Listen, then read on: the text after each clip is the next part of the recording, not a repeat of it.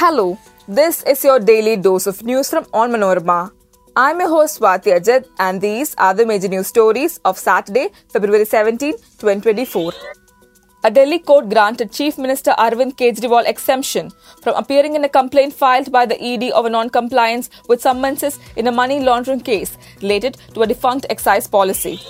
Western nations intensified pressure on Russia on Saturday, holding its leader and government responsible for the death of prominent Kremlin critic Alexei Navalny in an Arctic prison under murky circumstances. The AAP party government, led by Arvind Kejriwal, secured victory in a trust vote presented during the budget session in the Delhi Assembly on Saturday. At least 25 people trapped under the collapsed marriage bundle at Delhi's Jawaharlal Nehru Stadium were rescued. The United Hartal observed across Kerala's Wayanad district to protest the recent fatal wild animal attacks in the district turned violent. Let's get to the details. A Delhi court on Saturday granted exemption to Chief Minister Arvind Kejriwal from personal appearance for the day in connection with a complaint filed by the Enforcement Directorate against him over non-compliance with the summonses in a money laundering case linked to the now-scrapped excise policy. Additional Chief Metropolitan Magistrate Divya Malhotra granted relief to Kejriwal after the AAP leader appeared before the court via video conferencing and urged for exemption from physical appearance for the day. Kejriwal told the court that he was unable to appear before it due to the ongoing budget session of the Delhi Assembly. Appearing for Kejriwal, senior advocate Ramesh Gupta told the court that the Chief Minister will appear before it in person on the next date of hearing. The court has adjourned the matter to March 16. In its complaint, the ED has alleged that the Chief Minister intentionally did not want to obey the summonses and kept on giving lame excuses.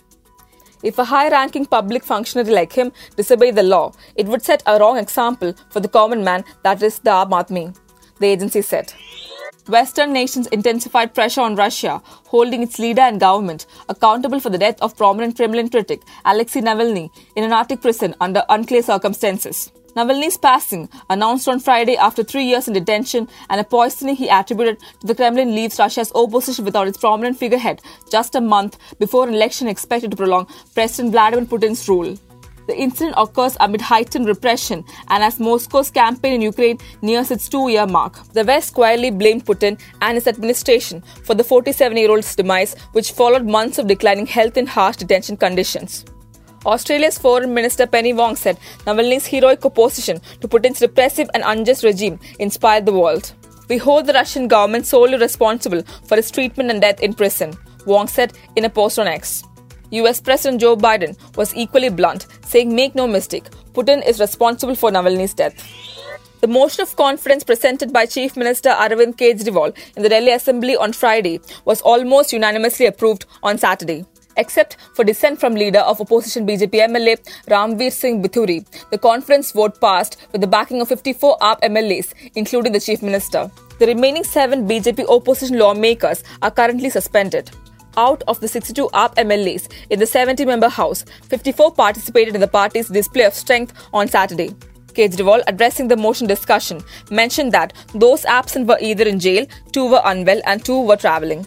Described as a parliamentary maneuver, the Delhi government declared on Friday that the intent behind initiating the motion, according to the Chief Minister, was to showcase through this vote of confidence that once again the BJP's Operation Lotus has failed in Delhi. At least 25 individuals trapped under the collapsed marriage bundle at Delhi's Jawaharlal Nehru Stadium were rescued on Saturday, according to officials. The collapse incident occurred near the stadium's gate number 2 around 11:15 a.m. as reported by Delhi police. Upon receiving the information, officials from the Delhi Fire Service Department, accompanied by fire tenders, promptly arrived at the scene to initiate rescue operations. Simultaneously, a team of Delhi police officials also reached the spot to assist the rescue efforts. DCP South Ankit Chauhan, addressing the media, stated that they received a call regarding the collapse of the bundle and the potential entrapment of several labourers. After arriving at the scene, it was discovered that 25 to 30 labourers were trapped under the collapsed structure. The bundle had been set up for a wedding function, he explained. The United Hartal observed across Wayanad to protest the recent fatal wild animal attacks in the district turned violent on Saturday. While protesters agitated with the victims' mortal remains at one corner of Pulpalli, another group protested with the remains of a cow killed by a wild animal.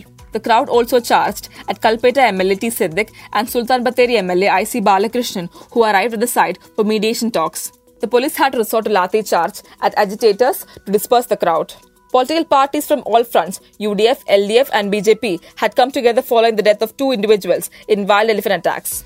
Protesters are agitating at the Pulpalli bus stand with the mauled remains of the latest victim of human-animal conflict. They have refused to move the victim's body for final rites until their demands are met.